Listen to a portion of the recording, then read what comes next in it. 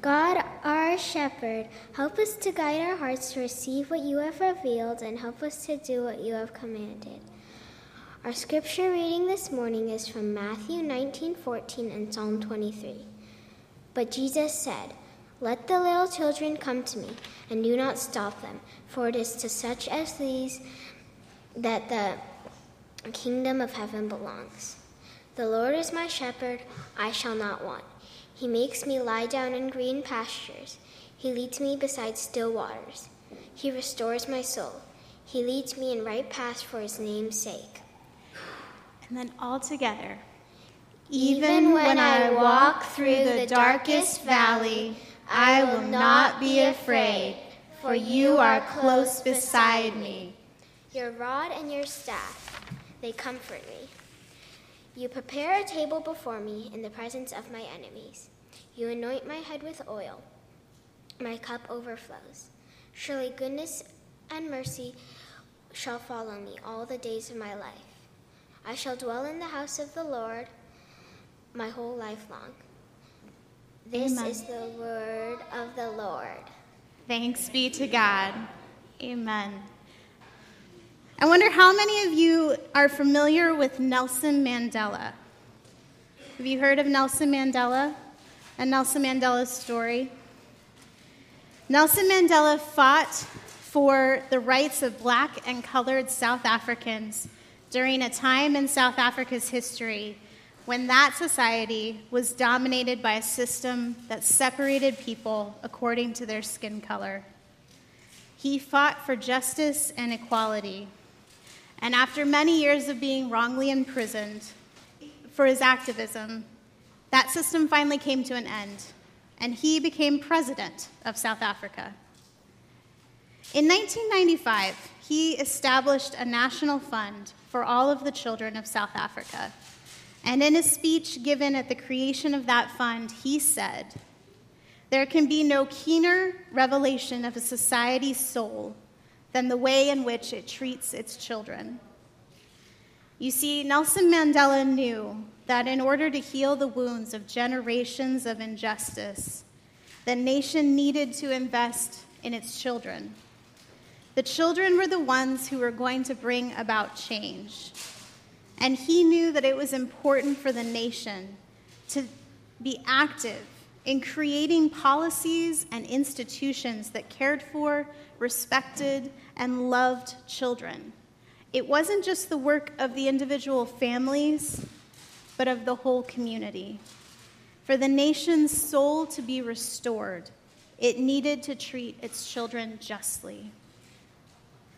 This morning, we are worshiping all together, and it means that we do things a little bit differently. We're a little more flexible.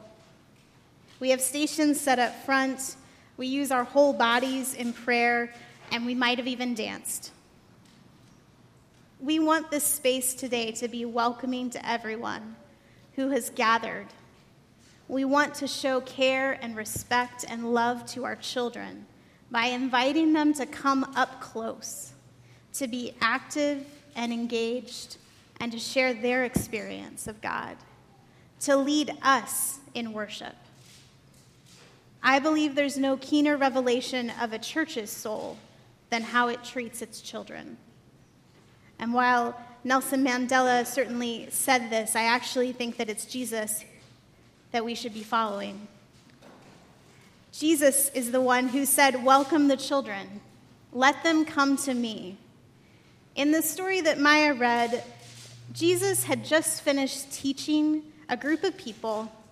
He had come to the area because he was healing people, and some religious leaders got him into a conversation about divorce because they were trying to trip Jesus up. Jesus finishes the answer to his question and goes back to praying for and healing the people that have come, and all of a sudden these parents bring their children forward to receive prayer and, we assume, healing. Jesus' disciples, however, are offended. Perhaps they think, Jesus doesn't have time for kids. He's just been explaining this really important thing about the law, so why are the kids getting in the way? Or maybe they were just hungry for lunch and wanted to wrap things up. It's not really enough information to know. Jesus' response, though, is to silence the disciples immediately and say sternly to them, "Let the children come to me, for theirs is the kingdom of heaven." He shuts the disciples down. This is a really important point that Jesus wants to drive home, that the children should be allowed to come to receive prayer, to receive healing, because the kingdom of heaven is for them and for all of those like them. You see, the kingdom of heaven is not for the powerful, the educated, the independent, or the strong. The kingdom of heaven is for children and all who are like children, who in society are often powerless, dependent on others, and vulnerable to injustice. This should strike us as surprising, that Jesus is telling his disciples to have the children come to him. A leader, a teacher, is inviting children forward and extending a welcome and teaching in that welcome how we should welcome those that come into our church and our community. In the letter to the Corinthians, the Apostle Paul talks about that we should honor the most vulnerable parts of the body of Christ, the most. This honoring of children, of welcoming people who are powerless, who are dependent, who are vulnerable into our community, that is the work of the church. So I think the church should cultivate opportunities for children, that we should be open to the idea that children are not empty buckets to be filled or blank slates that we transcribe our faith experiences onto. Because kids have their own experiences of faith, of God, and of healing, and we should listen to them. We should cultivate opportunities for our kids to lead, to develop their spiritual lives alongside of us so that we learn together. Because in making space for kids, we're also making space for people like ourselves who might feel powerless, who might feel dependent, who might feel vulnerable. If we try to hold ourselves up and say, we have it all together, we are the church, we are not dependent on anyone, we can have faith on our own, we've missed the point of the cross, of Christ calling us to be disciples, to lean onto God. I, possibly because of what I've been up to the last few weeks, have been really drawn to this image of God as the nursing mother. It's a beautiful image of God's maternal love for us, but I didn't quite understand the full impact of that until I became a nursing mother myself and realized how utterly dependent another human being is on you constantly. And that's the image, right? It's not just about God, it's about us, that we are utterly dependent constantly on God for grace, for our faith, for mercy to get through each day. So this idea of welcoming children, it's really an invitation to welcome us and understand how we are dependent on God. I also think this has a second implication for us as the church, that we are called in our society to work for honoring and respecting children by advocating for children, for their safety, for their just treatment. In our country, many of the poor are children. There are children that go to school that don't have enough food to eat and aren't able to learn because they're hungry. There are children in Texas that are sitting in a border detention facility who can't get access to the flu vaccine. This is in our country. This is in our community.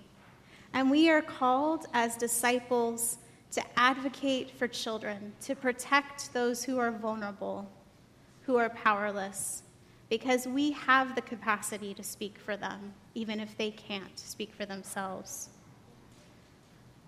Although I'm struck by the number of children who have taken the initiative to lead, for the kids who have demanded justice against gun violence in their schools, for the kids that have said, hey, we need to care about our environment because this is our legacy in the world that we're inheriting.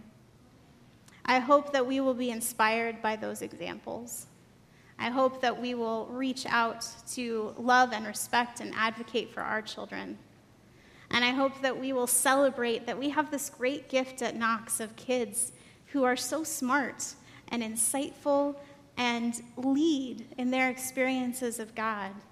And this is not just a plug to be a Sunday school teacher, although I know all of our Sunday school teachers would tell you that it's really astounding to read Scripture with kids and to hear their reflections, because they say things that you just didn't think about every week.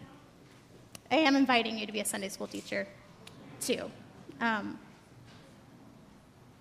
So right now, we're going to take some time all together. And kids, this is you too. So if you can put down what you're working on for just a few minutes. We are going to do an imaginative prayer exercise all together on Psalm 23.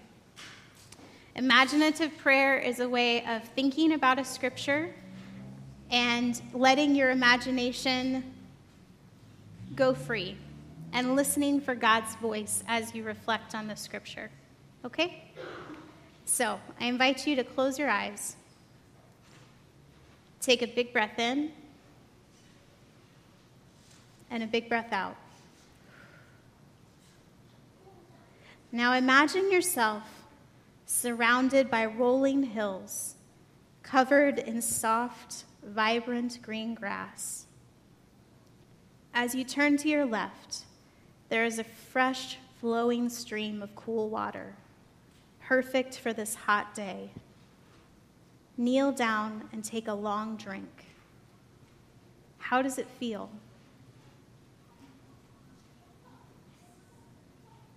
Imagine standing up, and to the right of the stream is a well-worn path.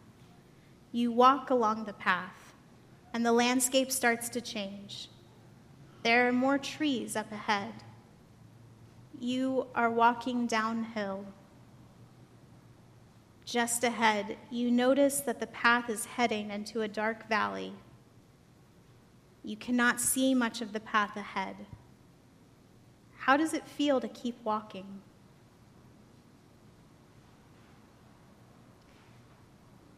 Just as you're deciding if you're going to continue, a shepherd comes alongside you. What does the shepherd look like? This shepherd knows the area well. The shepherd could simply give you directions, but the shepherd starts walking with you. You still don't know where you're going, but you are not alone. Will you keep walking? You decide to keep going into the valley. After a time, the path starts climbing uphill. Your footing is less sure as you walk across tree roots and large rocks. Imagine it's a long climb. You turn a corner and you begin to slip. Suddenly, the shepherd reaches out with the staff and pulls you back up. Once you catch your breath, what do you say to the shepherd?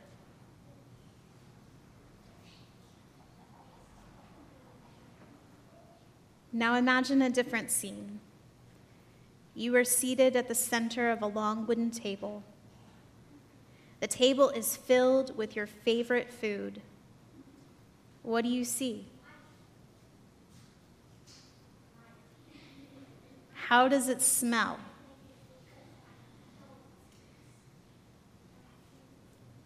Look to your right.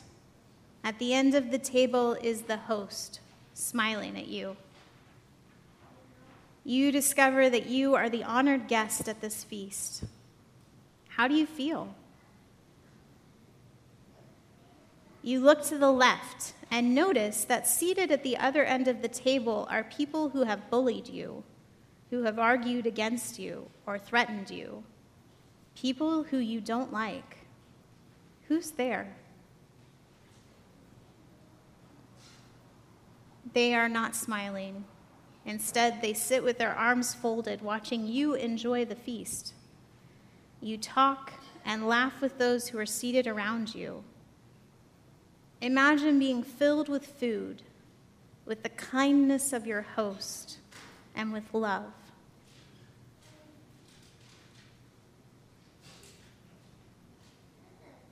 Imagine this is how it will always be.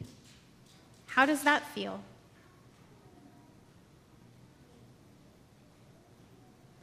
What would it be like to always come back to this table?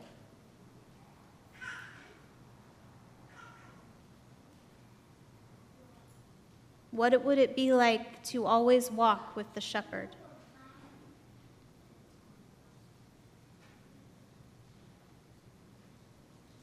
God is our good shepherd. God leads us by still, refreshing waters. God lifts us up in our dark times. God restores us, fills us, hosts us, and welcomes us always. God is faithful. Surely goodness and mercy will follow all of the children of God, all of the days of our life. Amen. You can open your eyes. In the name of the Father, Son, and Holy Spirit. Amen.